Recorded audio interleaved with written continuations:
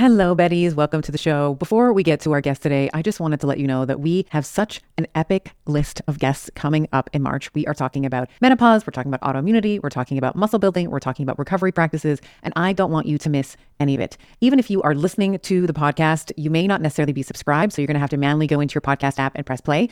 I would love for you to hit that subscribe button so that you are getting the podcast as they are released. It's going to make me so happy to know that you are a subscriber of the pod. You are officially a Betty in the Bettyverse. And of course, you are never going to miss an episode and be the first to know when it drops. Thank you so much. If you have a structured exercise plan, here, I'm going to give you some good news and some depressing news. The good news is if you're just starting out on an exercise plan, generally anything works. Why? Most of the adaptation is neurological. So if I start an athlete out that's like never trained before, this is generalized to the general population, and they've never done a planned exercise program that's periodized with strength training, they're going to get better for a limited period of time. It isn't about being perfect. It's about being better. Hello, my name is Dr. Stephanie Stima, and I host expert discussions with thought leaders in all facets of health, including nutrition, fitness, hormones, stress management, performance, recovery, longevity, health span, and energy production. On this show, we discuss complex science, but then we also alchemize it into actionable, everyday living. The ultimate goal with the show is to assist you in making informed decisions about your health and to catapult you into being the hero in your own life.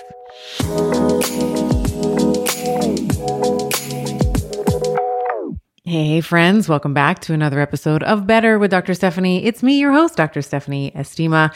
And today I am bringing you a conversation with sports scientist Erik Korem, and we are talking all about how to unlock better physical performance, how to develop better psychological flexibility, how to improve your health without losing time, and even how to make friends. Yeah, we even went there. So a little bit about Erik. Erik is a sports scientist with a passion for solving the data to action gap that exists in the wearable tech and M-health space. He is the founder of AM7 and spent over 15 years working as a sports scientist and high performance director in the collegiate and professional football world.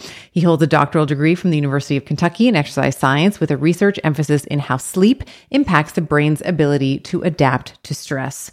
So as you might imagine, we spoke a lot about physical performance. So how do we know the exact type of intensity and duration of exercise your body is ready for? What metrics we should be looking? We overlay a conversation with the menstrual cycle. We talk about training residuals, compensatory acceleration, like all the cool stuff about training that you ever wanted.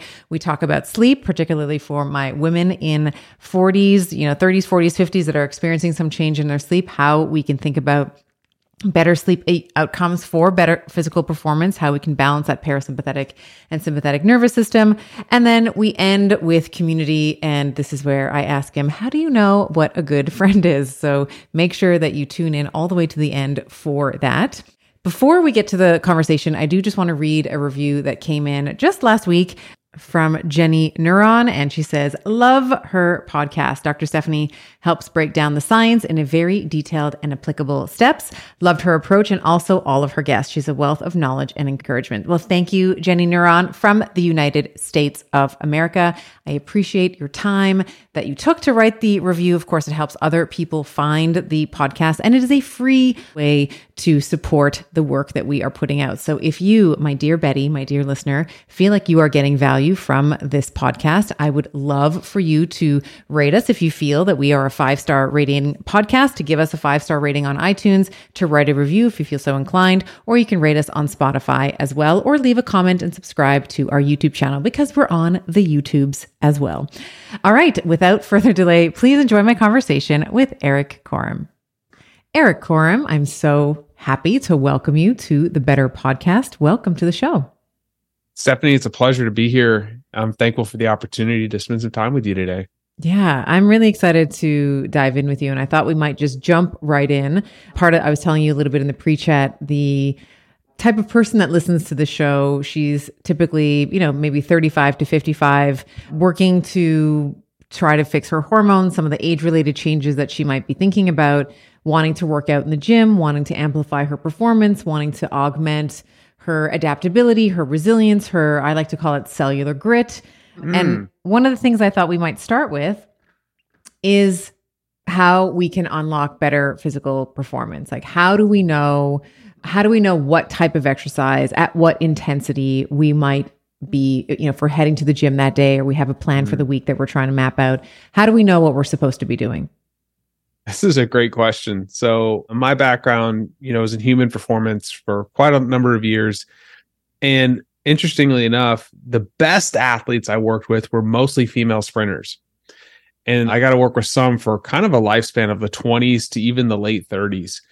And there's a lot of changes that happen over that period of time. But I think there's a couple, like if we want to zoom back from a very high level perspective, what are the things that we need to do?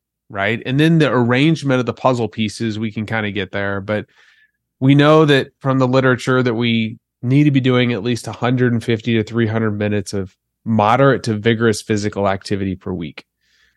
This is like heart rate elevated exercise where your heart rate is beating faster. If you tried to do it and have a conversation, you'd be kind of on the borderline of like, this is uncomfortable. That's when you know you're doing it hard enough. And then 1 to 2 total body strengthening sessions a week. If you combine those two things, the literature demonstrates that you have a 41 to 47% reduction in all-cause mortality. So, all right, that's a good place to start. Not bad. That's a good place to start. Yep. Yeah. Now, what is that made up of? Well, let's look at the moderate to vigorous physical activity. That can be things that people are classifying now as like zone 2 exercise. Heart rate's above 60% of your max heart rate. This can come in a lot of different forms. So you could do this by simply getting on a bike or an elliptical or a step mill, but the heart really doesn't know what the body is doing. You could do like very low intensity circuits of all sorts of things. You could push something, do some abdominal movements, jump a little rope, maybe move a medicine ball. As long as your heart rate is elevated, the cardiac benefits are taking place. Does that make sense? And the interesting thing is like, as we move our limbs, there's also peripheral adaptations that occur in like our arms and our legs and different things like that. So you can get really creative. This doesn't have to be boring.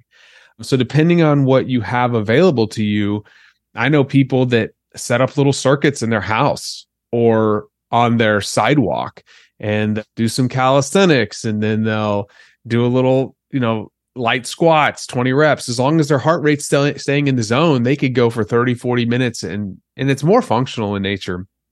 And then there's these things that are like very high intensity exercises.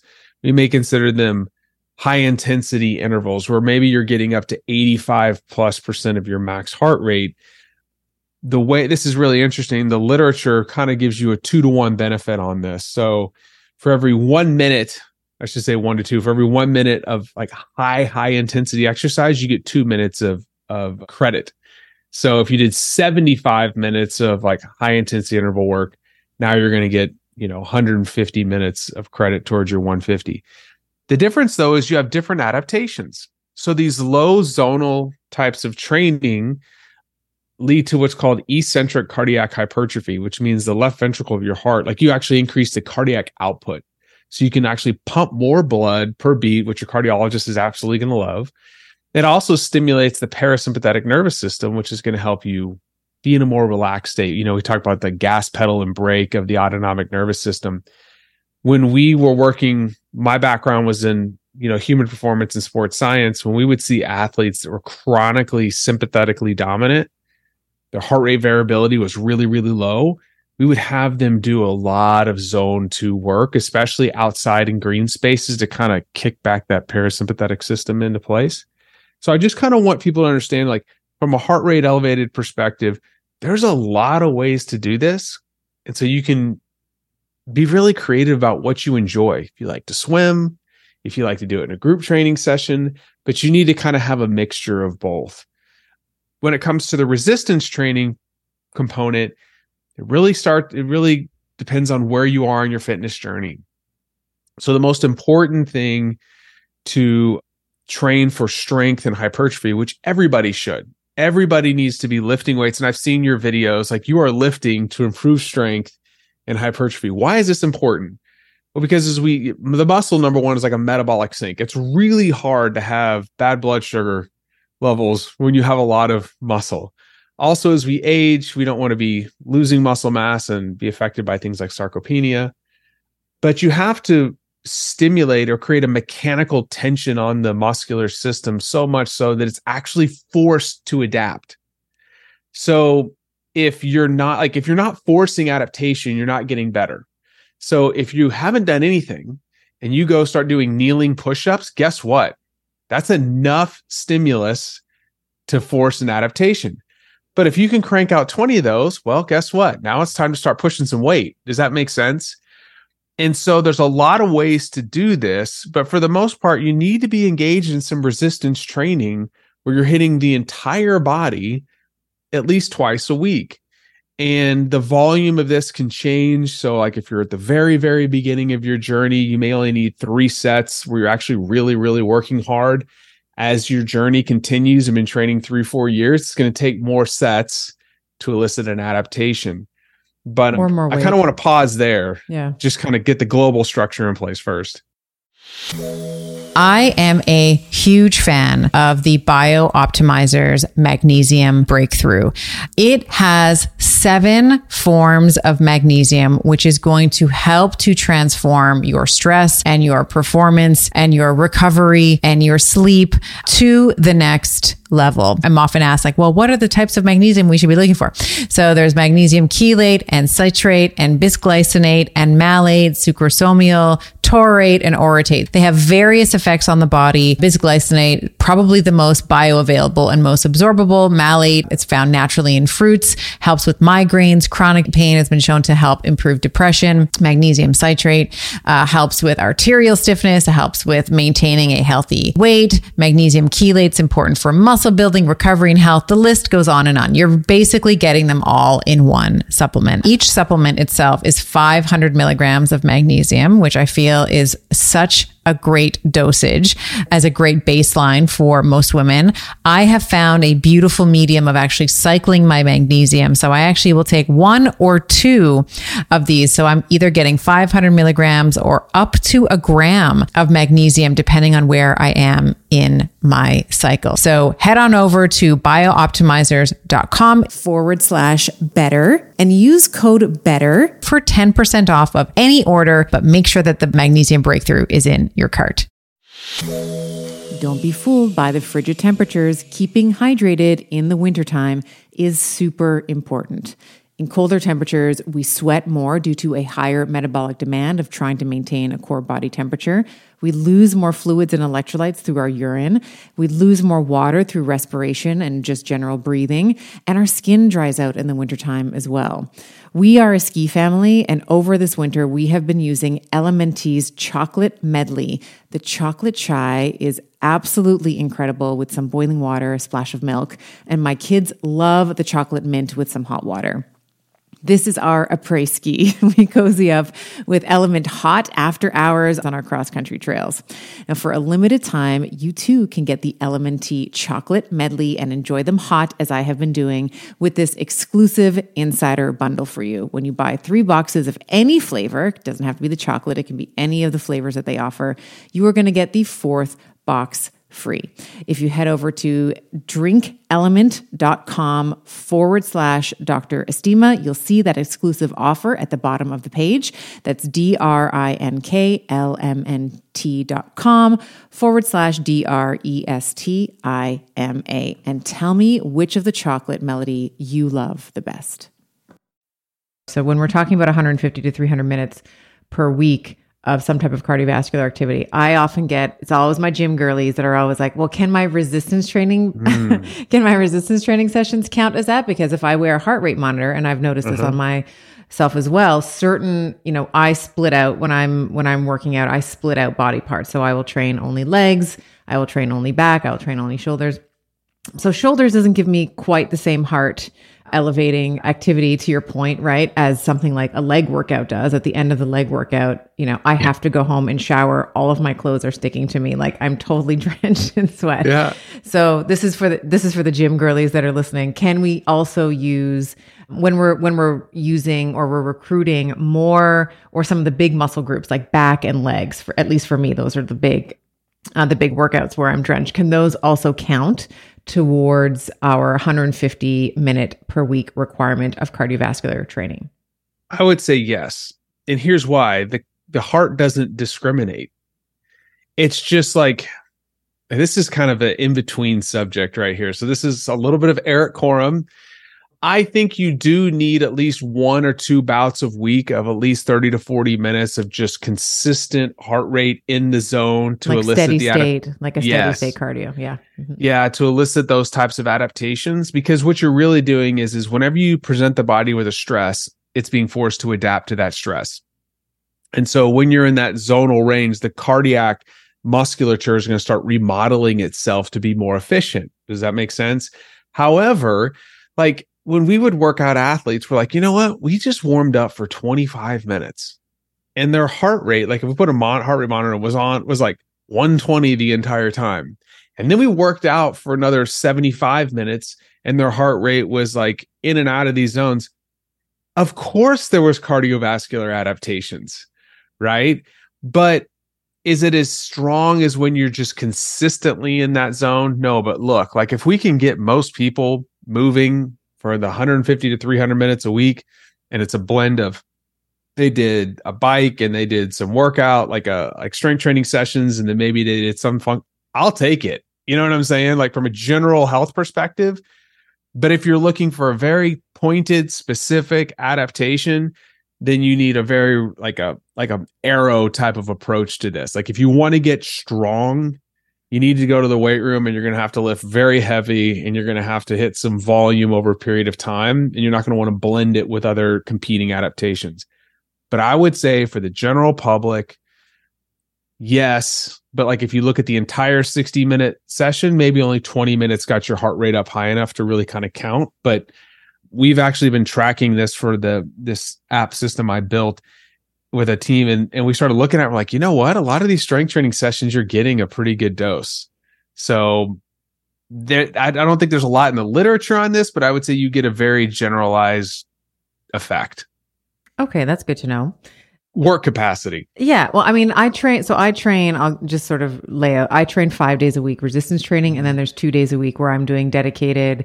It's either like the stair mill, as you mentioned. I have a bike at home that I like to ride on, or my husband and I have recently taken up squash because we like to kick each other's butts. We are both very competitive. I turned into a feral maniac on the squash course. I didn't know that I had this in me, but I am like grunting and screaming and anyway, it's the best hour of my week. It's the best. I love it. So we're trying to be very conscious about also getting in that cardiovascular benefit with pointed cardiovascular sessions. Something like squash, again, it's start, stop, right? You're running and then you stop. You're running and then you stop. Although it's very quick. Something like a stair mill or a bike or a treadmill is it can be hit if you want, or it can be steady state. I guess it depends on how you're structuring the workout. You mentioned that high intensity interval training for every minute of hit, let's say, it is equivalent to about 2 minutes of that 150 to 300 minutes that you're trying to accrue a week. How are we determining hit? Is it based on heart rate? Is it the Maffetone 180 minus your age? Is it like what? How are we determining? It's based off of metabolic equivalence, METs. Yeah. And I believe, I should have looked this up before, but I believe it's 6 METs. Or 5.9 METs or greater. I'm 99% sure. We could Google that really quick, but I think it's 5.9 METs or greater. This is a metabolic equivalent of how much oxygen you're consuming at rest. So at rest, I think it's 1 MET. And then as you kind of ramp this up, the intensity of exercise, you have to consume more oxygen, right? So VO2 max is a measure of how much oxygen you can maximally consume in exchange. And so everything from a cardiovascular perspective is kind of looking at oxygen consumption. And so it's a metabolic equivalent. And you can estimate that by looking at there's a lot of ways to work around this, but you can look at it from a caloric burn per unit of time. A lot of machines have METs on them. I don't think a lot of people use them, but there's a lot of machines that have the MET equivalent on them. Yes, they do. But you also have to look at it for you. So actually, I just looked it up. It says 7 or greater. I had to do that. I was gnawing at my brain. Thank you, Google. But yeah, that's kind of the threshold. And so pretty much, like if you take 220 minus your age, so I'm 43 years old. Let's say I'm 40. That's 180 beats a minute. It would be my quote maximum heart rate. And I'm trying to get into the 85% range. So a typical, if you look at the literature, like the most studied protocol is this 4x4. And it's 4 minutes of like 85-90% of max heart rate or higher. It's brutal. It's awful. It's awful. Yes. I try to do it once a week or every other week because we want to increase our VO2 max. And that is an excellent way to increase VO2 max. And so your peak heart rate as well, because we know that also declines as we age. Like you mentioned 180 is like, a general sort of peak. I'm the same. I'm a little older than you. I'm 45. So my number is going to be a little bit lower than yours. But I know that when I'm up at 180, sometimes I'm up at 185, depending on how much I've cranked the bike. The resistance on the bike, like it's difficult. And over time, that peak heart rate declines. And then your ability to recover from it also declines, right? Like the time that it takes from peak back down to something that's a bit more suitable, let's say something that's a bit more reasonable. Your heart rate recovery. Right. The heart rate recovery also changes with age as well. So these are also, it's so funny that we're talking about this. I'm actually preparing a solo episode on cardiorespiratory fitness. I'm so excited that we've landed in here. So talk a little bit about recovery heart rate, peak heart rate, how those change with age and why we need to be concerned with them. Yeah. I mean, so first of all, VO2 max is a predictor of longevity. So that's really, really important. That's the maximum amount of oxygen that you can utilize during intense or maximal exercise. So if you ever do like a Bruce protocol stress test, they put you on the treadmill and they have you go to volitional fatigue. They can mark when this crossover occurs. As you age, there's a natural decline in your maximal heart rate. I wouldn't really be so much concerned about that. My father, I hope he doesn't listen to this, but it doesn't matter. He's very fit. But, he's in his 70s now and he's like, Erik, like my heart rate used to be able to get up to here. And now, like, am I training intense enough? I'm like, yes, you are absolutely training intense enough. Just because you're not at the 160 level, your heart just can't go up there anymore. I would probably need to go back. One thing I don't want to do is ever speak out of my rear end on ever publicly. And if I ever say something wrong, please correct me. I need to go back and look at why physiologically our heart rate does decline. But like anything else, these things can be slowed down. It's like for a male, like our testosterone level decreases 1% per year, right? Naturally. And I think free testosterone is like 2 to 3%. But you can push back on that by getting adequate sleep, maintaining lean muscle mass, eating good food, taking care of your mental health. But all of these things can be slowed down, right? So like we can, like, if you take a 50-year-old person that doesn't exercise and smokes and does all this bad stuff, and you take them next to a 50-year-old person that gets plenty of sunlight and exercise and eats well, they're going to look very different. Their skin's going to look different. Their dermal thickness is going to be different, all these things. And so, we can slow this down, but what you don't want to have happen is when you talk about this heart rate recovery is that your body can't quickly. So what happens is when you engage in stress, whether it's this, like, let's say I'm really amped up to be on your show, right? Like, oh, I'm really excited. So my sympathetic nervous system ramps up. Why is that important? My focus is more in tune. My heart rate and blood pressure goes up. My brain and my body are preparing me to do something effortful. That is what stress is. My good friend, Dr. Alex Arbach, who's actually the director of wellness for the Toronto Raptors, is the one that's his phrase. He's a good friend of mine. So I want to give him credit for that. But I love that way of looking at it. That's your brain and your body preparing you to do something effortful. When you engage in exercise, here's the really cool thing. We're deliberately turning on the stress system and turning it off. So there's this crossover effect for physical and psychological stress because you're deliberately switching on and off these systems. When you train the body to recover quickly, it means you're physically fit. The cost of adaptation is a whole lot lower. So my body is not an overdrive consistently going, oh, from a metabolic standpoint, I need to, be mobilizing energetic substrates to deal with it. No, I'm very efficient. My heart rate was up at 170. I just crushed myself for a 4x4. It was up at 180. I hit near max heart rate. Within 20 minutes, I'm back down to baseline. That means my body is able to deal with stress and then come back down. I can hop on a podcast and be dialed in, and then I can dial it back. And the better we get at turning on and off these stress systems, we are more adaptable to other stressors. Now, if my heart rate was left at 180, I would be a miserable wreck, right? If I was there for 6 hours, could you imagine what would happen the next day? Like my adaptation tank would be completely drained. I would be totally worthless, and I would never do a 4x4 again. You know what I'm saying? So as you become more physically fit, as your body adapts to that stress, you get better at turning on the systems and turning off, and their body can mobilize resources to deal with the stressor that you just placed on the body.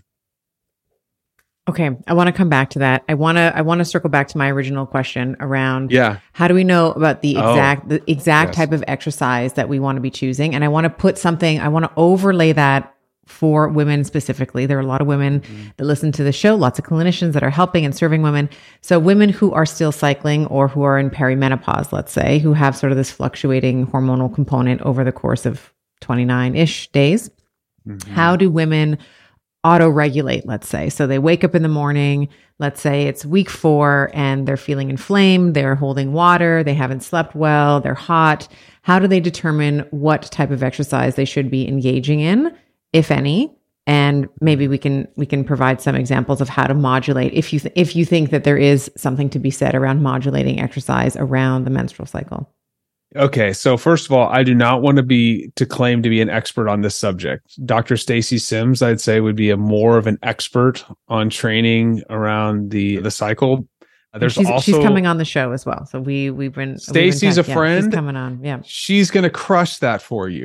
But I would also say there's a little bit of there's some controversy around this topic. But I would be, once again, speaking outside of my domain of expertise. She's the expert that's qualified to talk about that specific thing. But let's talk about autoregulation in general. All right. Okay.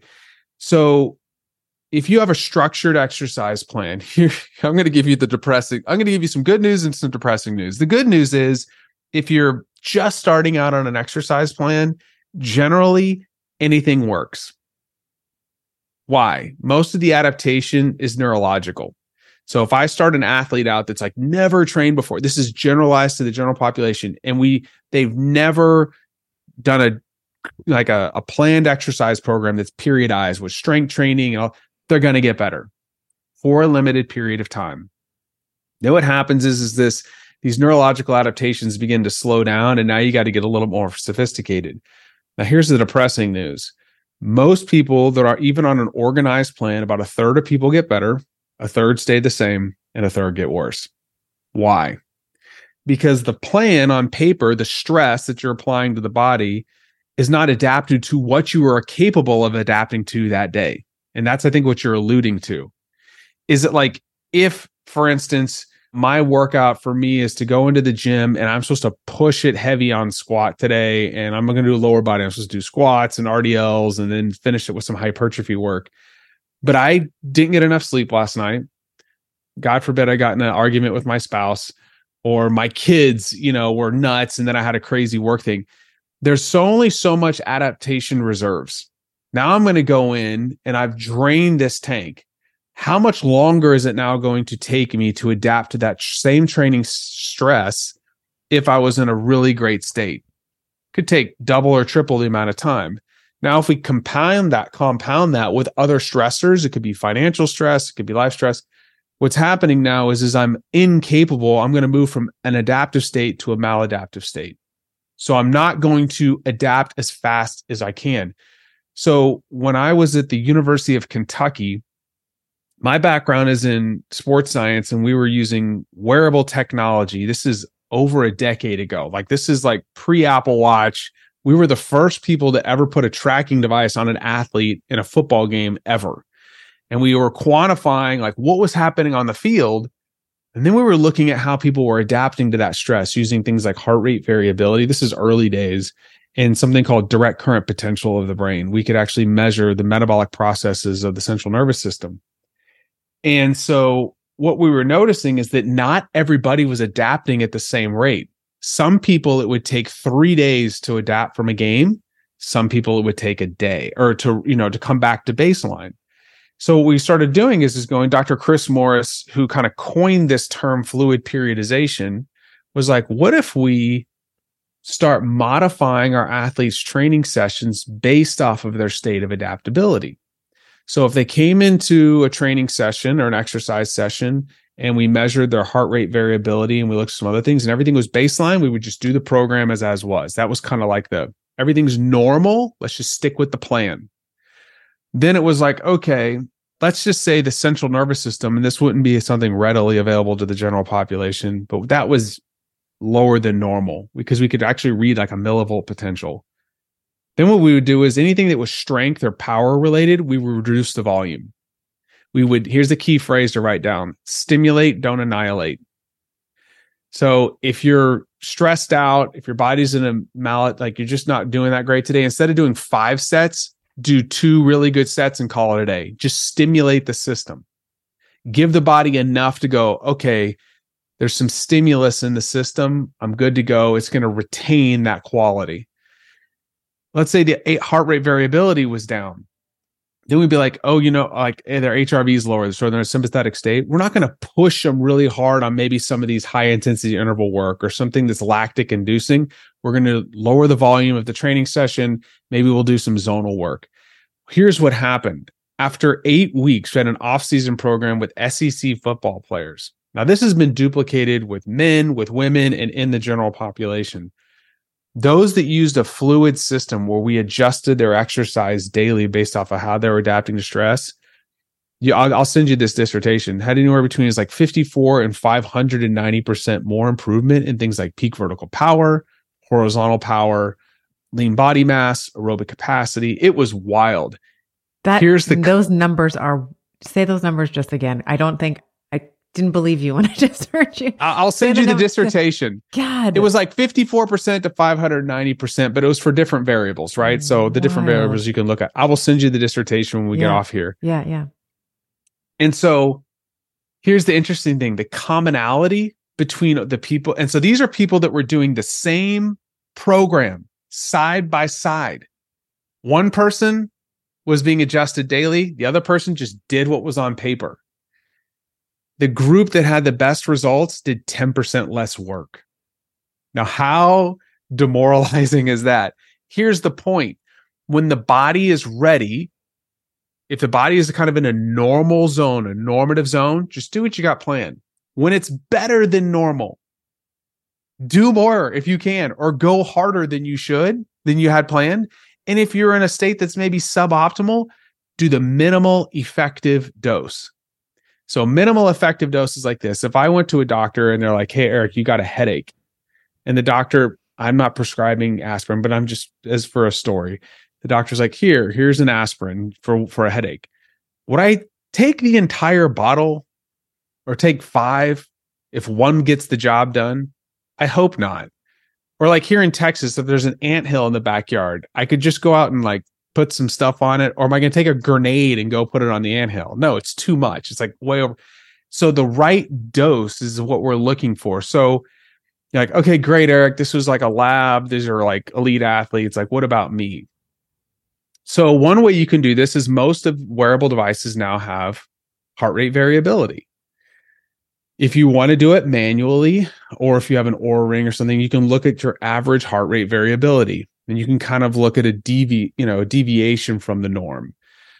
We use effect sizes, but you could just kind of go, is this way higher or way lower? If it's kind of and way higher is not always good.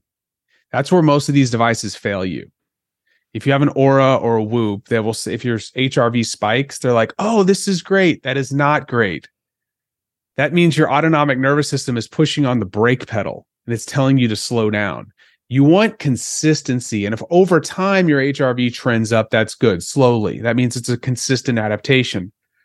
So if you have something that's really high or really low, you may go, maybe my body's dealing with some type of stressor. Maybe I'm going to, I still want to go lift weights. So I'm just going to drop the volume or the total number of sets in half. And I'm going to feel good about what I did today. B, I'm not going to lift weights and I'm going to go do some type of low intensity aerobic exercise and focus on recovery or my mental fitness. Call it a day. Or C, I'm just really not feeling it. Go for a long walk, do 5 or 10 minutes of breathing and be like, we're going to live to fight another day.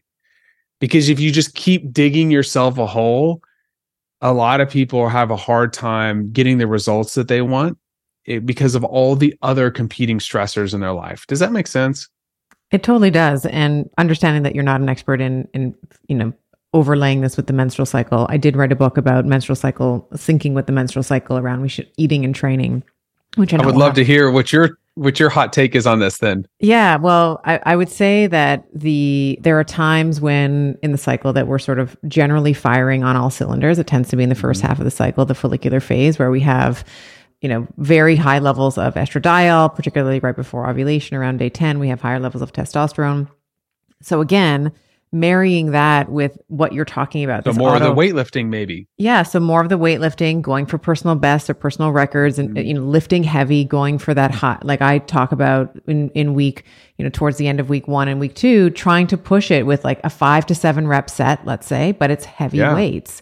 And by the way, I should also say that I was having a chat with my buddy Connor. He plays in the NHL, and we went out for dinner. He happened to be in town, him and his beautiful wife, Lexi. And we were talking about training and stuff. And I said to him, sometimes I feel like so many of us talk about how can we continue to push? How can we continue to adapt? How can we continue to get stronger and put on more weights? But sometimes repping out like 10 perfect form, perfect tempo, let's say squats or whatever the exercise is, that is progressive overload. That can be a perfect form of, you do 10 perfect lunges. That's progressive overload, as well as popping on another 10 on each side or whatever it is that you're doing. There's a lot of ways to overload the system. Yeah. Yeah. So many people do not spend enough time under tension.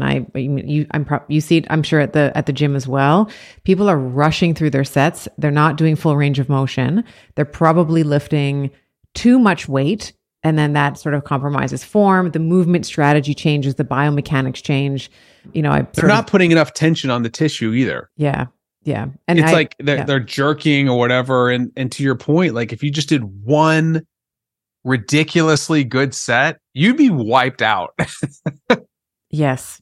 Yeah. And I sort of make the joke sometimes on the podcast. There's like 2 guys at my gym that whenever they're doing legs, they take all the 45 plates. It's like they put them on the leg press. There's like 10 of them on each side.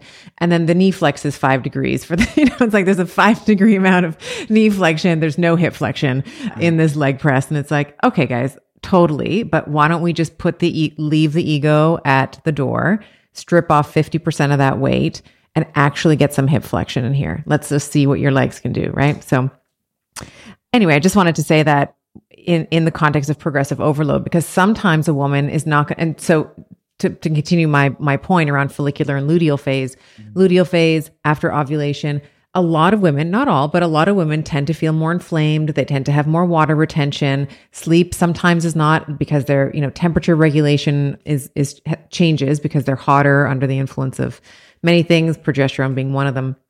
One of the things that I talk about is, can we go to the gym and do higher reps with a lighter weight? So you are still moving the muscle towards muscle. I just wrote down in my notes, as I'm learning from you right now, I wrote down luteal phase, zone 2, and low intensity circuits. I literally just wrote that on my paper. That's what I would be doing. I would be doing things that stimulate the parasympathetic system. So but you're not annihilate. What did you say? Don't stimulate, don't annihilate. Yeah. Don't annihilate. Yeah. That's what I'd be focused on. Yeah. 100%. And every single time, if I haven't checked my app or whatever, like where I am in my cycle, and I go to the gym, I'm like, gosh, I'm feeling a little bagged today, a little tired. Open up my Clue app or whatever. I'm not affiliated. That's just the one I use. Sure. And I'm like, oh, day 24. That's why. So, I will just change on the spot, because if I'm not feeling like I can do the workout that I should be doing, I will modify it based on how I'm feeling. And it's often a higher rep set. So instead of it being 5 reps, like it might be in week 2, it's 25 or 30. So it's higher reps, but I'm still moving towards failure. Like I'm still getting close to, I don't get there, but I'm moving towards muscle How many failure. reps in reserve do you usually leave in the tank? I'm trying to leave like 1 to 3. So I think that's a great point for the audience is you have to push the body to a point where there's a few reps that you could do really well left in the tank, or else it's not going to really stimulate enough to create the changes that you desire. Yeah. And this can come in a lot of different forms, but that's really interesting. Do you use RIR, or do you actually prescribe yourself percentage intensities? I usually go with RIR. So I'll say, okay, I'm going to try to hit 25 or 30, let's say, on this set. And then I will get close to, and I'm sort of, and then every rep it's like you're pushing the metabolic stimulus. Mm-hmm. Yeah. Because that's what I think I'm best suited for at that point in the cycle. When I'm, ovulating or bleed week, like I'm good for heavy stuff. I'm good for an 8 rep or 7 rep, 5 rep. Like I'm good for personal best at that time for numbers. Like I'm going for higher numbers on my squat, higher numbers on my deads, like everything I'm trying to go for. I love it. This is awesome. I'm learning a lot here. So follicular phase, want to be pushing it a little bit harder. But I would say even during these different phases, even still, you could travel, kid could be sick in your follicular phase, and you might be like, yeah, Steph said to do 5 reps and I can't. It's like, that's okay too. It's okay. It's okay to change it based on what's happening in your life, the amount of stress and the amount, we'll call it like, allostatic, like how much load you're sort of trying to balance. Allostatic load, allostatic load, that we're trying to keep in balance. Dr. Vladimir Issurin's the one that came up with training residuals, but strength. So we used to use this with like when you're peaking for an Olympic event, like you can't, or even like something where you're competing, like it's a big event every month or every 3 months, whatever, world championships. We'd be like, okay, how far out from that event can we stimulate something like strength? Like we still want to hit something that's like in the 85+% range, but how far out from an Olympic finals can I go and still maintain strength? Yeah. Roughly 30 plus or minus 5 days. So let's think about this. Hold this in your mind right now. If you miss your strength workout and you wait 4 or 5 days, are you really going to be affected? No. You're totally fine. Even from an aerobic oxidative perspective, it's somewhere probably around 21 to 28 days. You may start feeling a little bit sooner. The most sensitive qualities are those that are neurologically driven, like speed and power. So like if you, I don't know if anybody's here sprinting, but my friend Katie Wells, she does like pole vaulting, right? So she does a lot of sprinting. I don't know if you know what, with a wellness mama, I think it's pretty cool. She got into pole vaulting with her kids. I had no idea that she was pole vaulting. That's amazing. Yeah. Oh my goodness. I actually got to help write. Like, is she talking about wellness? He's talking about wellness mama right now. That's Katie. Yeah, Katie Wells. Yeah. She's been pole vaulting. Wow. And I got to work with her on an outline for her kids' track club. But one of the things I made sure of is like, hey, speed is something that needs to be dosed roughly every 5 days. Speed and power. So, and something we don't talk about enough is training for power as you age. I am incredibly bullish on sauna as a therapy for recovery, heart health, and overall aging well. I personally decided on an infrared sauna from Sunlighten because of the range of far wavelengths and near infrared wavelengths that it offers. Saunas help with detoxification and rejuvenation to rid your body of toxins. It helps with heart health by improving circulation, reducing blood pressure, and helping keep the arteries supple. It helps with muscle recovery by easing the tension and soreness to recover faster. And of course, stress reduction. With the warmth and the relaxation of sitting in a sauna, it's crucial for hormonal balance and achieving a state of well-being necessary for a strong physique and a strong mind. If you visit sunlighten.com/better and use code BETTER to get a discount. That is Sunlighten, sunlighten.com/BETTER and use code BETTER at checkout. Let's talk about training for speed and power, because those things, I know speed, we typically use, like, we talk about strength loss, like, you mentioned sarcopenia. And if you're not strategic, we know the data is around 1% to 2% a year, you're losing lean muscle mass, let's say. And with that, dynapenia, so you like loss of strength, osteopenia, loss of bone mass. But we don't talk about speed, and speed is the decline is much greater with speed. It's something like 8. I've seen data anywhere from like 6 to 8, and I've seen as high as 10% per year if you're not working on it after the age of 40. So talk to me about speed and talk to me about power. So first of all, I'm not sprinting right now. I'm 43, but I do train for power, and I do jumping and landing and things like that. Why? Because what is like one of the most common issues as you age? Falling. Yeah. These are neuromuscular qualities. And so you don't have to be, let's just get rid of this. So you don't have to be like power cleaning or snatching or any of that kind of stuff to train for power. You can take any movement and do it with some velocity and train for power. So for instance, you could squat. Let's say you like to do let's just take a leg press. You like the leg press, and you do leg press for hypertrophy, for volume, and you do it for strength. You could lower the resistance or the total, like let's say 60% of your 1 rep max. And as long as you're pushing it fast and hard and you're moving it with velocity, guess what? You're increasing power. There's a technique called compensatory acceleration. And that means that the intent to move the weight is there with speed. No matter how heavy it is, you're trying to move the weight as fast as you possibly can, specifically in a concentric movement. So like if I'm lowering dumbbells for bench press, I would not recommend for the general population to lower really fast and try to reverse it, but you would lower it under control, and then you try to press it as fast as possibly can. Why? It increases motor unit recruitment. That's really important. The more motor units you recruit. The eccentric is slow. You're doing the eccentric slow, and then the concentric is fast. You could do the eccentric fast. I just wouldn't recommend it for people, generally speaking, because you could get yourself hurt. Right. Now, with athletes, we would do a lot of fast eccentrics. I mean, we would do stuff where we would have a bar on their back and they would drop and then rebound as fast as possible. Because there's something called the amortization, which is the ability to absorb force and then to like not dissipate the energy, but return it into mechanical energy. So you have this phase of amortization where you go from eccentric to concentric. The faster that can happen, the less mechanical energy that dissipates, the more powerful you're going to be. It's like sprinters look like they're floating on and off the ground. It's because they don't, if you watch most people sprint at a high speed, it's like plop, clomp, plop, clomp. plop. Yeah. Well, when we hit the ground, our feet are most like the arch of our foot is collapsing. We're dissipating all this force, this energy, this mechanical energy into the ground, and it's lost.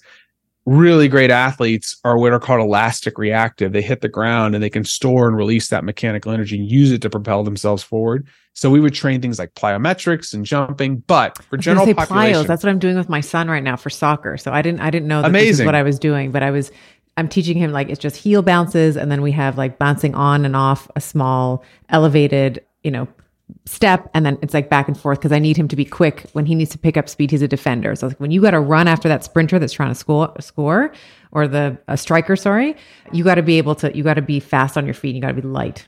Yeah. So parents with kids, strength is easy to develop. It's like falling out of a boat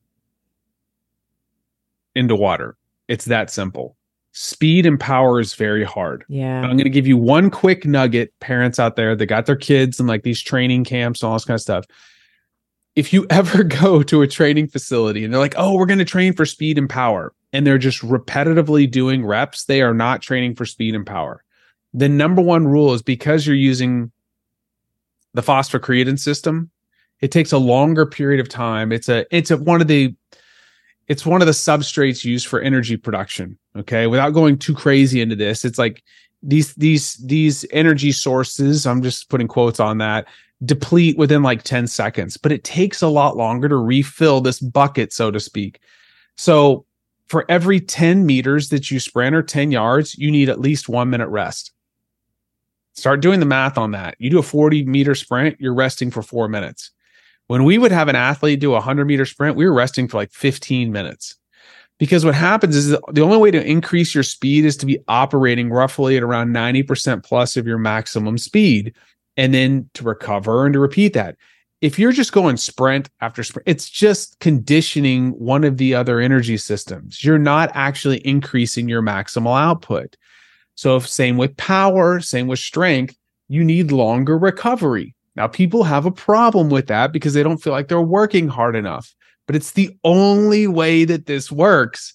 So if you want to increase power, let's say you were doing a leg press and you did 3 sets of 4, max 5 reps, because you got to get these done within less than 10 seconds, roughly.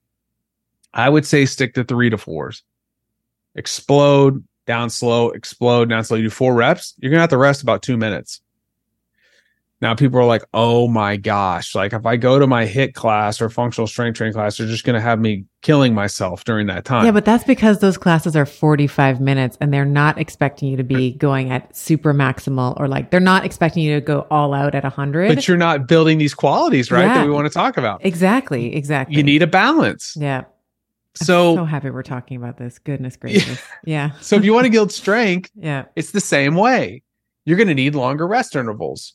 And even hypertrophy, there was a really great paper that came out recently, and they looked at like if I superset something like A and B. So let's say I do a push and a pull, and the longer rest intervals between those supersets, the more total volume somebody could do, the more hypertrophy they had.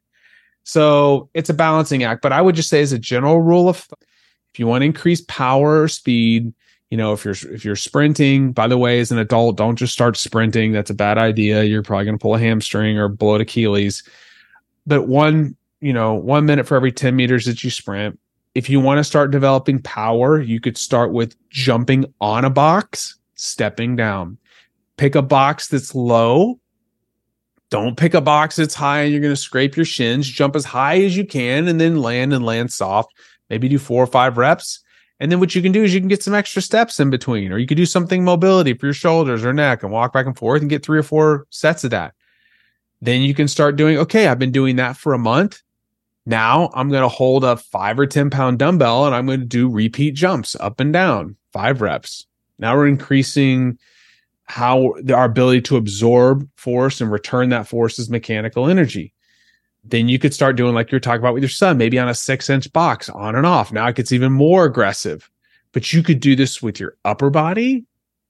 You can do it with, like yesterday, I started my workout with power rows. So I had a bar on the ground. I rode as fast as I can and dropped it. 3 reps, walked over to, there was a tire. I did 5 rebound push-ups. I'm 43. I'm an old football player. I have joint issues, but I still want to maintain power.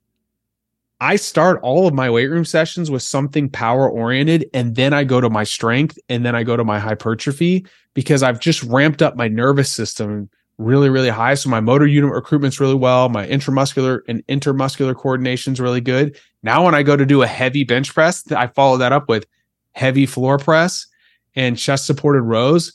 It's like at another level. And your risk of injury, sorry to interrupt, but your risk of injury is way lower because it's the velocity, the acceleration where, we are most vulnerable to compensatory movement strategies. So if you're doing that right at the beginning, when you're fresh, when the nervous system is fresh, as you were saying, your propensity for injury is going to be much lower. I love that you're front loading your workouts with power. That's great. And I would also then say, and I love this conversation. This is such a great back and forth, by the way. Warm up, people. Like yes, as we age, yes, like warm up. And it's not like touch the toes for 5 seconds and we're ready to go. Like a properly structured warm up, a sports specific warm up, like 5 minutes, get your heart rate elevated. Mm-hmm. And then if we're going to do upper body, you need to be doing a lot of joint by joint movements like shoulder rolls, arm rotations. Why? Because your joints don't get direct blood flow. You got to push fluid into those joints. It's like the Tin Man, right? Like you put some oil in there, all of a sudden it starts moving a lot better, right? So I spend a lot of time doing these joint by joint things, neck rotations, shoulder rolls, different movement patterns. Then I start to add a little bit of weight. My warm-up takes 20 minutes. But guess what? Then I do 4 really good exercises and I'm good to go. and I don't have as many issues as peers my age because I'm like movement is medicine, right? I'm doing a whole lot of things. I'm trying to bundle a lot because I don't got a lot of time. So I'm using my warm up as prehab. I'm using my warm up to help prevent like osteoarthritis, to keep my joint range of motion. I'm challenging myself. Then I go do some power work, some strength work, hypertrophy work, and then I'll finish with, some type of flexibility. I can get that all done in an hour. That's awesome. Yeah, that's kind of my approach. I love that too. And sometimes the warm up, at least for me, I can say that it determines how heavy I'm going to go. So that's another piece of my auto regulation. So I'm looking at, like with a squat, for example, I'm looking at, if I'm warming up, I might have like a, I don't know, little kettlebell or 5-10 pounds or something. And I'm in a deep squat, stretching out the adductor, seeing what my flexibility, even just my dorsiflexion, my ankle, the mobility, the dorsiflexion capacity of my ankle is. And if it's not there, because I have one ankle that I'm always sort of watching because it kind of can go rogue sometimes, then I don't push it hard that day. If I can't get that tibial torsion and that nice dorsiflexion in the ankle for the squat, let's say, I don't push it hard. It'll be a lighter, it'll still be, I'm still going to aim for muscle fatigue, right? But it's going to be a lighter weight that I'm going to go for that day, irrespective of where I am in my cycle. If you're a woman listening, that's how I'm going to determine how hard I'm going to push myself on some of those really important lifts. And I always put like the lifts that I'm really concerned with. How you said you do your power lifts at the beginning of the workout. I put the lifts that I'm most concerned with improving at the beginning of my workout. Makes a lot of sense. I wrote down 3 things. You got my mind going here. So when we talk about going back to your fundamental question about regulating your exercise on the daily, mechanical, am I moving okay today? So like you said, you could have a standard warm up you go through and be like, you know what? That doesn't feel right. Don't do it. Like just avoid that. Just flip the switch and go to something else. Physiological. Your ego is the enemy in the gym. Yeah. Yeah. You want to try to push it. And the next thing you know, your back hurts and then you're out for a couple of weeks. We can look at physiological. We can look at things like heart rate variability. We can look at resting heart rate in the morning. We can look at, there's a lot of different signals that we can get off of these different things. And then also, I think the one that most people do not talk about is subjective. So when I was a sports scientist, we'd ask these questions like, I wonder if our athletes are sore, or I wonder if they're stressed. So we would take salivary cortisol, or I wonder if they're sore. We take like creatine kinase, right? And then we started realizing, you know what? If we just ask them, and then we do the right math on the back end, the literature was showing that your perception of your wellness was directly related to what was happening biologically. But you had to do the right math to know, is this significantly higher or lower than normal? So something that you can do, I actually created a free course. You can go look it up. It's called stopexerciseburnout.com. I literally bought the domain for like $1 and I created a free course on how to do all this. But you can go through and ask yourself a couple questions every day, about 60 to 90 minutes after you wake up in the morning. What's my mood like? What's my energy like? Am I sore today? Am I stressed? What's my motivation like? Now, for my company, AIM7, we then combine subjective and objective measures to then tell you, how adaptable you are to physical and psychological stress and then what to do. But if you were just to do this on your own in an app or just kind of keep a log, you're creating something called interoception, which is your ability to really understand what's happening inside your body. And most people, I know a lot of busy moms or busy parents, they don't take enough time to actually sit there and go, how am I feeling today? Because they're always concerned about everybody else. And what was really fascinating is when we put this thing out there, we got so much feedback from people like, you know what? I never take a minute to think about me. Now, elite athletes have sometimes too much interoception. And before we'd started a workout, they're like, this is this, or this is like, if the Mercedes isn't perfect, we'd have to tweak things. But I think in the general population, we've almost become numb to how we feel. And it's not until it's too late, like really understanding it, what is the driver, and then going, okay, now I can either do something about it. I can change my strategy today. Or maybe I just don't need to engage with this thing over here because it's going to keep sucking my energy out. You mentioned before, that's so beautiful, by the way, and I think so valuable for so many of the individuals who are listening, because I think as a general rule, I would say because I work with a lot of women, women don't take the time to actually check in. They're always sort of, living like, in their to-do list. They're not actually checking in somatically with their body. It's like they're sort of living from the throat up, I like to say, not sort of checking in with like, how's my energy levels? Am I achy? Am I sore? How did I sleep last night? I wanted to ask you, you mentioned before the ability to turn things on and off. So getting on the podcast, showing up and crushing it, and then getting back into recovery or getting back into that parasympathetic state. I wanted to maybe talk about some of the best strategies that you think are worthwhile or actionable action items that we might think about for our listeners to be thinking about when you do have to perform. So you do have to be on, you do have to, be on a podcast, or you have a presentation or whatever it is. How do we turn it off? So I know, and I'll say this with the sort of asterisks and say that so many of my women complain about sleep.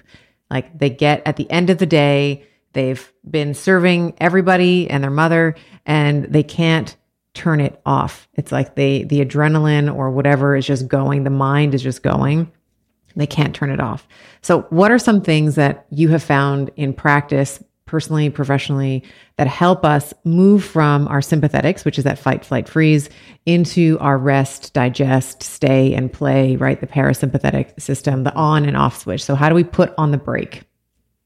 Such a great question. This is like one of my favorite things to talk about. So my doctoral work was studying how sleep impacts our ability to adapt to stress. And so if ultimately we want to get to this state at the end of the day where we can relax and fall asleep, first of all, let's all give ourselves a little bit of grace and say that it's not going to be perfect all the time. I will say last night for me was not a perfect night.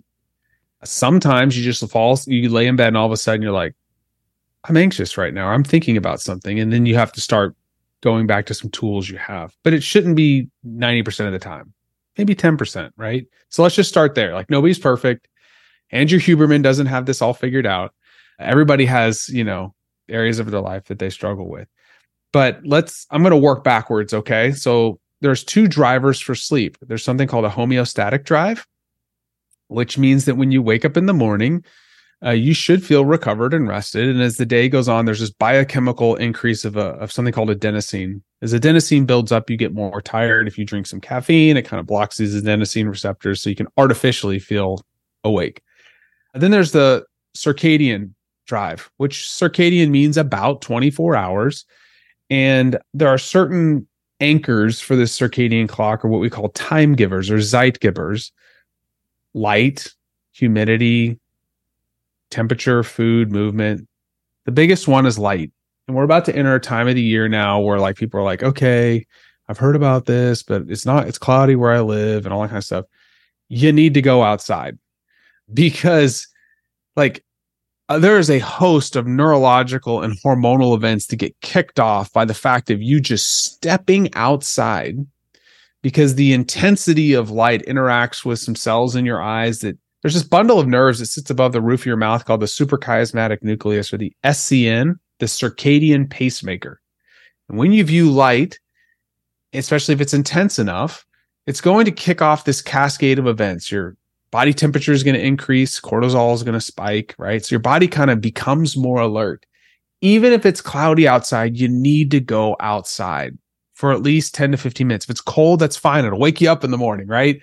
But it's going to happen. You got it. Like this time of the year, there's a reason there's seasonal mood affect disorders, is because we get our circadian system becomes, it's like we're desynchronized, if that's even a word, from our environment. We used to not be locked inside all the time. And so there's a lot of issues that are popping up because we're knowledge workers. We sit around and hack at our computers all day, and that's how we make money. There's nothing wrong with that.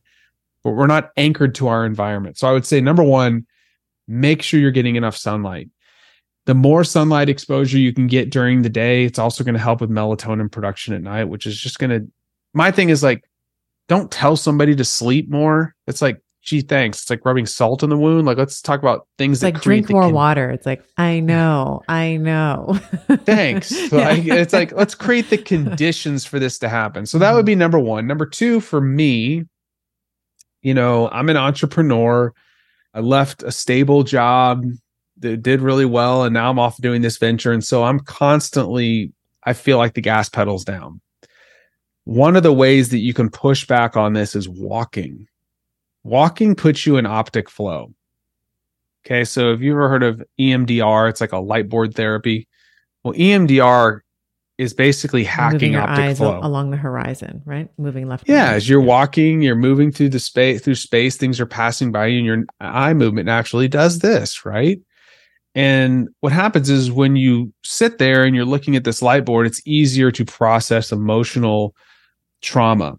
I don't know all of the physiology behind this, but I do know that when you're in optic flow, it dampens fear centers in the brain. It like suppresses amygdala activation. It's parasympathetic versus when we think about what we're doing in front of the computer, the eyes are going up and down, which tends to be at it's where the pons and the medulla, this is like super nerdy, but the pons and the medulla where they meet. If your eyes are moving up and down, this is a stress signal often. So it's more sympathetic in nature versus the EMDR as you're talking about along the horizon. This is a parasympathetic. So this is why we feel so calm after we've been outside in nature and we've gone for a 5-minute or 10-minute walk. It's like most problems can be solved by a 10-minute walk, maybe around the block or, wherever it is that you are. I do this multiple times a day. Yeah. Now I work from home, but I think it's possible to do this anywhere. You work in an office building. I've gone and spoke to people that worked in office buildings and they're like, yeah, I have go walk or just go outside and people can go smoke or do whatever. You can go take a 5-minute stroll. Break up your day with a little bit of like you said, you're focused on this computer or the screen. You need to kind of go into portrait mode and kind of pull it back. Yeah. And so if you can create a little bit of a rhythm, like every 90 minutes, 2 hours to kind of pull back, that also taps into kind of some of these ultradian cycles. So light, walking, it's not the same benefit if you get on a treadmill or a bike. So I understand we're about to move into, colder seasons, but man, just bundle up and so you're different right. than walking a treadmill at the desk, let's say. It's different than that. Yeah. Because the environment's not moving past you. Right. Let's talk about breath work for a minute. Breath work is a really powerful tool. And there was a paper that just came out on resonance breathing. And really all it is just slowing your breath rate down to like 5 to 6 breaths per minute. So about half, maybe, would you say? Like respiratory rates, somewhere around 12? For most people, yes. Would you say 10 to 12? Yeah. So my cadence is typically 4 in, 8 out. Maybe I'll hold for 1 or 2. Sometimes it's a little bit longer than that. But, with the breath can either ramp you up the nerve, your sympathetic nervous system. So like if you really, my friend Lucas Rockwood calls it coffee, whiskey, and water breathing. I think it's a beautiful way of looking at it. So coffee is like in and out as fast as you can. Okay. Guess what that's going to do? It's going to ramp up your sympathetic nervous system. So let's say you need to go into a meeting or you need to go in a situation and you're just groggy, in and out, in and out, in and out, in and out. You'll ramp it up. Whiskey breathing I love the way he put this. This is brilliant. It's like that, short duration inhale, long duration exhale. It's going to push you more into that parasympathetic side. And there's some really cool research coming out on what they're calling resonance breathing. And it's just these, 4 to 6 breaths per minute, doing it for 10 to 20 minutes a day. I know that's a lot, right? I kind of break it up into chunks because I've been in a more stressful period right now. And I've been doing this personally. It's been helping a ton. I mean, ton. What have you noticed? What have you noticed? Immediate just clarity. I feel like I'm pulling down. I don't feel all the signs and symptoms that you're not wound up. So several times a day, everybody's got 5 minutes. You really do. You got 5 minutes. If you have to go sit in a closet, you go sit in a closet, right? I will literally right over here in just my office, I'll go sit down, set a timer in my app. And for 5 minutes, it takes me through this. And I'm just like, oh my gosh, I feel so much better. I've also, when I lay down at night, I've been doing this for 10 minutes. And you know what I notice? My HRV for the entire night is higher. Oh, that's interesting. Right before. Yes. Does that affect your latency? Like what is it? Are you seeing any changes? I go to bed faster. Okay. So a decrease in sleep latency. Decrease in latency. I'm more relaxed. My HRV, now I've only been doing this for a couple of weeks, but my HRV was up like 10 milliseconds. That's good. Wow, that's good. That's a significant bump. And what about oxygen saturation? Any change? No, not really. For me, but you also got to think too of like, now your resting heart rate's going to get down faster. So you're moving into that parasympathetic state. You should usher into sleep quicker. So these for me, like I like to talk about what works for me. There's also like things that work for other people. Mindfulness is good, but that can also, when you practice mindfulness, you're harnessing your attention and awareness. So my good friend, Dr. Peter Haberl, says that attention is the currency of performance. Let that one sink in for a second. Everybody, when you talk about performing, maybe it's with your spouse or a good friend or a loved one or your kids or whatever, there's nothing worse than showing up and reacting and not responding outside of your values. You can't, and you're like, oh gosh, I wish I would have been more kind, because that's really who I am. But you were ramped up, your attention you didn't have awareness of where your attention was, and you just, you reacted. When you train mindfulness trains your awareness. Awareness then gives you agency to act in alignment with your values. Because now I can consciously process information without bias, and then I can make a decision based off of who I am and what I value. Now, the process of training mindfulness is really beneficial for ramping down, because when you know you're chasing that rabbit or squirrel, whatever you say, you're like, oh, my mind is over here. I don't need to be thinking about that. I'm going to shift my attention, regain control, and now I'm going to be able to ramp down my autonomic nervous system. But the actual practice of mindfulness increases awareness and arousal. So for some people, they fall asleep. Other people, it actually increases arousal. So I may not recommend that before bed. Body scans, on the other hand, because it's a relaxing technique where like you would go and, you would relax your shoulder or your elbow or your wrist sequentially. Some people call this yoga nidra. It's been called body scans for a long time. Those type of things can really put you into deep relaxation. So to recap, light, walking, breath work, body scans, and be mindful when you practice mindfulness. I love that. There's a couple places I want to go here. One is I wanted to talk about stress, and I wanted to talk about psychological flexibility. So I think that maybe, when we're thinking about, if someone's listening to the show and they're trying to synthesize what we've been talking about in terms of how they can live a better life, one of the things that I've often noticed, particularly with individuals who have more of a perfectionist type of tendency, they want to do everything perfect right out of the gate. They don't want to be beginners. They don't want to, make any mistakes for whatever that cognitive, that voice in their head, that will just berate them might say. So there's a certain rigidity, we'll say, and I say this with love for myself as someone who is an active recovering, I'm not there yet, but actively recovering from some of those very rigid, what my idea of perfection and success is. But one of the things that I've softened into, maybe you can say, is that, well, for me, it's like, you're not too late, you're not behind, you're doing, you're exactly where you should be, and when I say that with a smile, because you can, deduce that the messages in my head, the voices in my head were always like, you're not doing enough, you're not good enough, you're not, you're not serving enough people, you're not helping enough people, like you're not enough, you're not enough, you're not enough.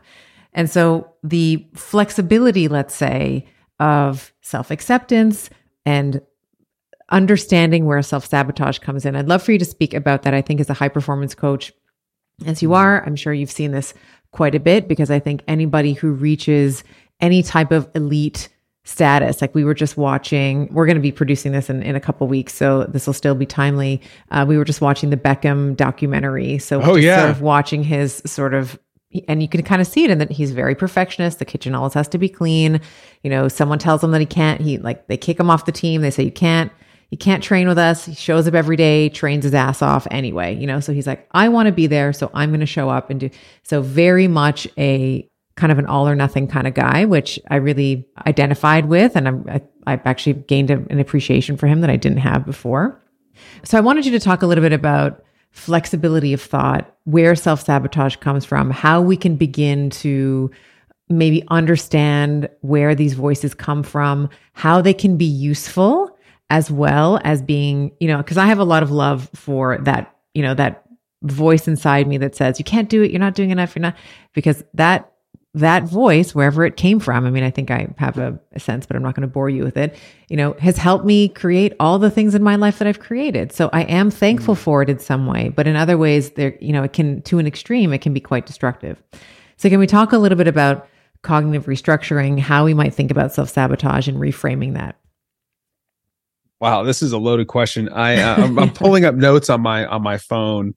This is something I've been thinking deeply about lately. So let's just start with like cognitive restructuring. It's like retraining your brain to mitigate destructive thoughts and behaviors by training yourself to be psychologically flexible. So people talk about being physically fit. One of the things I like to talk about is being mentally fit, right? And so what does that mean? I actually have a definition. It's the ability to be consciously present and to process information rationally. Rationally is the key word, and without bias. This empowers you to respond quickly to changing circumstances through committed actions anchored in your values. Okay, so what does all that mean? Peter Haberl really has had a big impact on my life. Peter he was the senior sports psychologist for the USOC, US Olympic and Paralympic Committee. And one time I was in an event at the USOC in Colorado, and it was like they had a gathering of high performance experts from around the world. I think there was 60 of us in the room, and it was everybody from the New Zealand All Blacks to military tier 1 special operations units to Major League. It was crazy, but it was kind of like the heads of performance, right? And the first time I ever met Peter, he's talking on stage and he tells this story, and you could have heard a pin drop. I mean, there's like a small closed room deal. You got to like the best of the best are all in the room, right? And he says that he shows this picture of this guy, Sir Chris Hoy. Sir Chris Hoy is the greatest Olympic cyclist of all time. Of all time. The most Olympic gold medals ever. And when they ask, so there's this myth that the best in the world don't feel pressure. It's totally false. When they asked Chris what it felt like to race in an Olympic finals, he said it felt like he was going to the gallows. He was going to get executed. I have worked with athletes that are Olympic gold medalists, that are world champions, Super Bowl champions. And like for me, when I was coaching Veronica Campbell-Brown, she's 8-time Olympic medalist from Jamaica. When you train for 4 years for an event that may take 22 seconds or less, there's a lot of freaking pressure. As a matter of fact, when she was in the bird's nest in China, there was so much. The light was so bright that there wasn't a shadow on the track. Think about that. That's insane. And so like the best in the world do feel pressure. Everybody is going to feel this. You're going to have uncomfortable thoughts, emotions, and feelings. But if you're open to them, and if you anticipate that it's going to happen, how you feel doesn't dictate how you perform. If the outcome of an event is uncertain and important, you should expect to feel uncomfortable. I'll say that again. If the outcome of an event is important and uncertain, you should expect to feel uncomfortable. Tonight, I am pitching 30 angel investors. The outcome is important and uncertain. I should expect to feel uncomfortable. But a couple of things, I train, I prepare. My team is always like, some of these people were never in sports, and they're like, Erik, you were like maniacal about preparation for everything. I'm like, and they've started dubbing it the performance mentality. It's like, because when you show up, you owe it to the person that you're dealing with and yourself to be the most prepared. And if it doesn't work out, at least you can go back and say, I did my best. That's one. So anyways, I just want you to know that like, there's going to be a flurry of emotions, whether it's about your children, whether it's about work, whether it's about a loved one. But just because you have these feelings doesn't mean you have to respond in a certain way. Okay. So how do we become more psychologically flexible? Number one, you have to know your purpose. Mark Twain says the two most important days of your life are the day that you're born and the day you found out why. And so it's really important that you define your purpose. Why do you exist? Most people have never sat down and actually thought, like, why am I here? If you don't have a rudder, you're just going to be going all over the place. And for me, mine is to, and this is just personal, to use my talents to honor God and impact other people. At the end of the day, if I'm on my deathbed and I used whatever I was given to help other people, like, that's all that matters, right?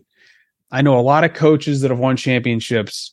I have a box full of rings from championships, but it sits I don't even know where it's at. But some of these guys, when they are on their deathbed, they alienated their entire family and loved one. They're going to have nobody there. And I didn't want that to be me, right? And so, like, for you, you could be like, how can my talent, skills, and abilities be used to help impact others? These are questions you could ask. Where do I find joy and fulfillment? How does my current job leave me unfulfilled? Is there work that would bring me fulfillment? What would I want my obituary to say when I die? These are some things you can kind of sit there. I know these are heavy topics, folks. So, like, or write your own obituary. That's something me and my husband did a while back. It's actually time for us to redo it, but we've written our own obituaries. Like, what do we want said about us? That gives you clear intentionality then to how to direct your actions and behaviors. The next thing is identifying your values. Core values are non-negotiable principles that set the tone for how you want to be right here, right now. So my friend Peter says, goals are about a destination. Values are about a direction. Goals are about, like, where you want to go. Values are about how I want to be right here, right now. And so I highly recommend that you sit down. There's millions of values explorations you could print out online and come up with like 3 to 4 things that are core to who you are. And those things, no matter what, don't change, because you can't change unless there's a changeless core inside of you. Does that make sense? So once you have those things, your purpose, I know what my values are, then you got to train your awareness to know where your head's at. And that's where tools we already talked about, like mindfulness, can be really beneficial. Because when you train your awareness, now you know where my thoughts, emotions, and like this is where my mind is anchored. So let's go back to Sir Chris Hoy. He said in an Olympic finals, he felt like he was going to die. But then he said, I would think about my hands gripping the steering wheel, or my butt in the seat, my feet in the clips. What did he do? He shifted his attention to something he could take action on. Now, what can you do? He could take action in something that he was a directed behavior. For us, most of the time, we're not in our Olympic finals. It's mostly interactions or a thought process, right? So now is when we take action anchored in our values. And then the last part about it is accountability. And I added this one. You need a community. You need some friends. They're going to call you on your stuff. Like, you need to give people, maybe it's one person, and I know there's trust issues and we are a complex tapestry of events that are weaved together to make us who we are right now, right?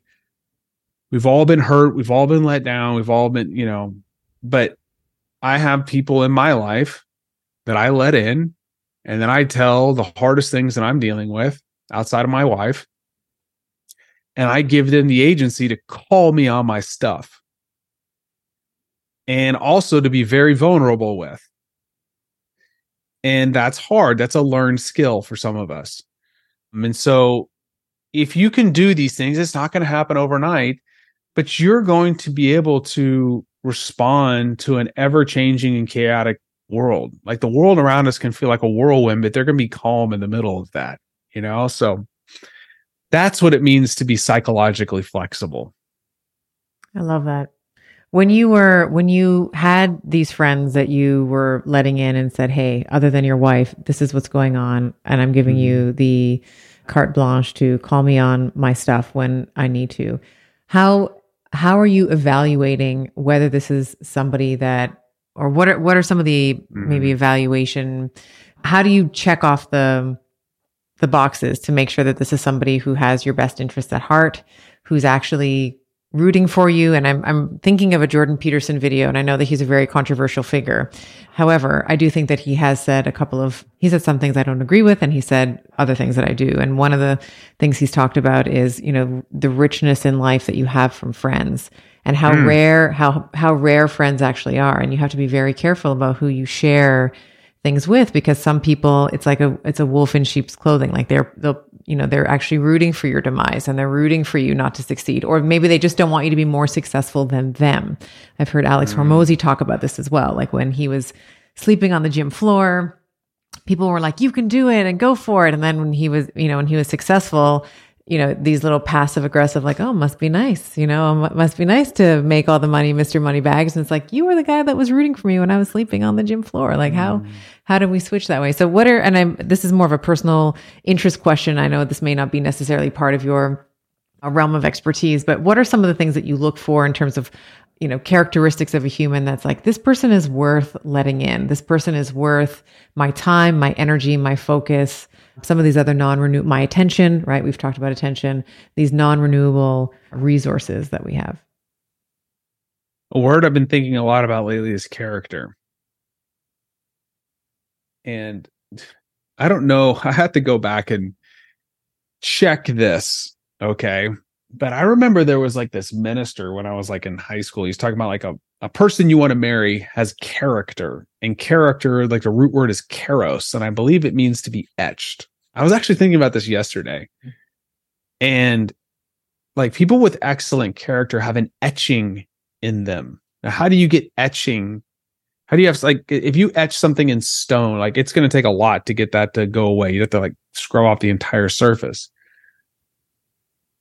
Trials and struggles and stress. That is people want excellent character, or they want these certain things, but they're not really willing to go through what it takes to get that. Yeah. If you want to be a person of excellent character or integrity, you have to have gone through some serious junk, right?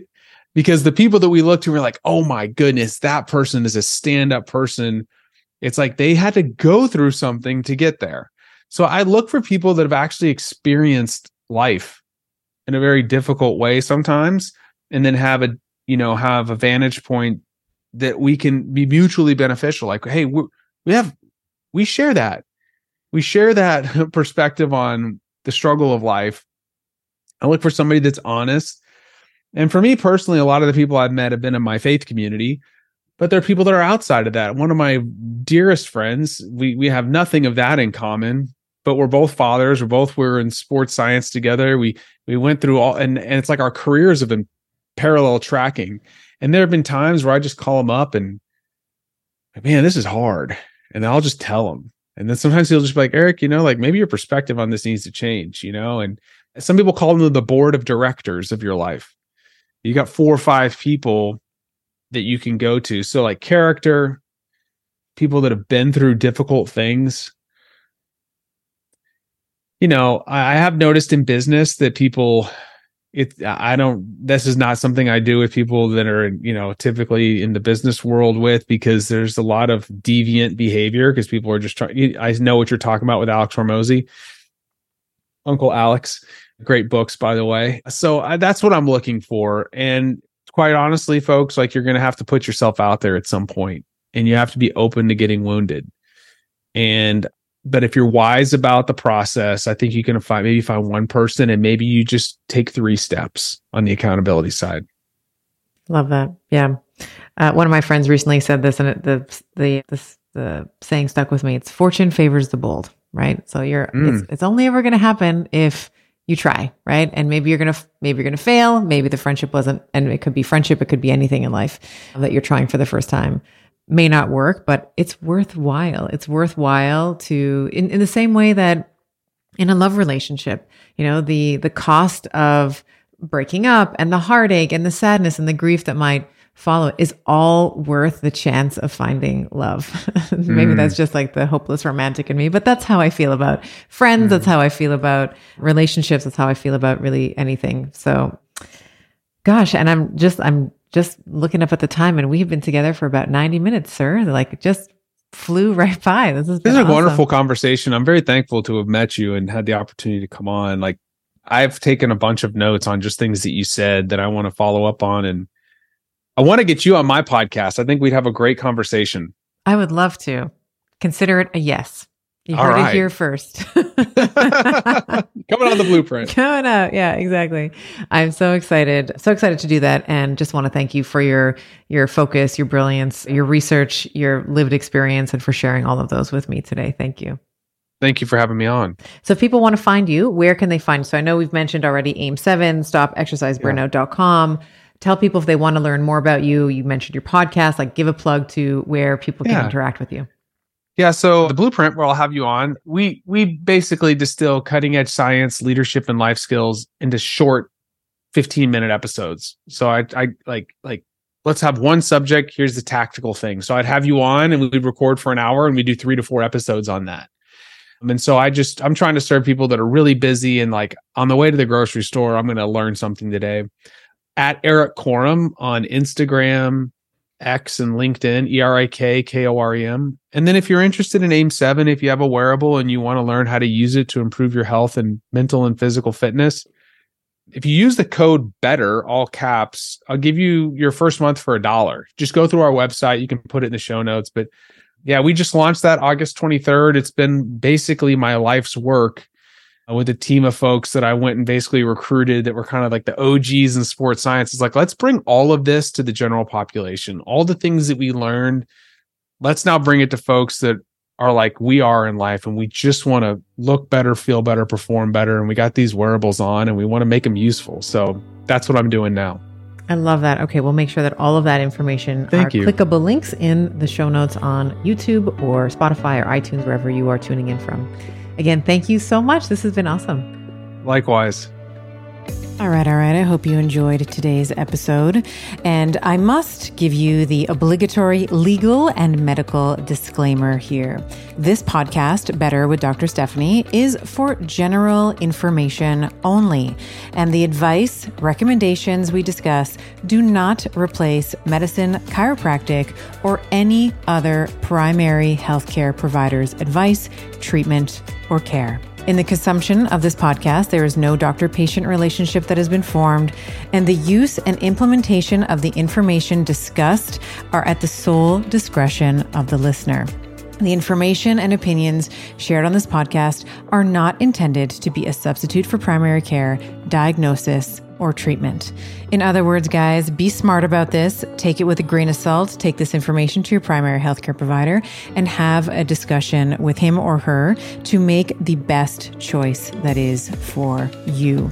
Remember, I am a doctor, but I am not your doctor.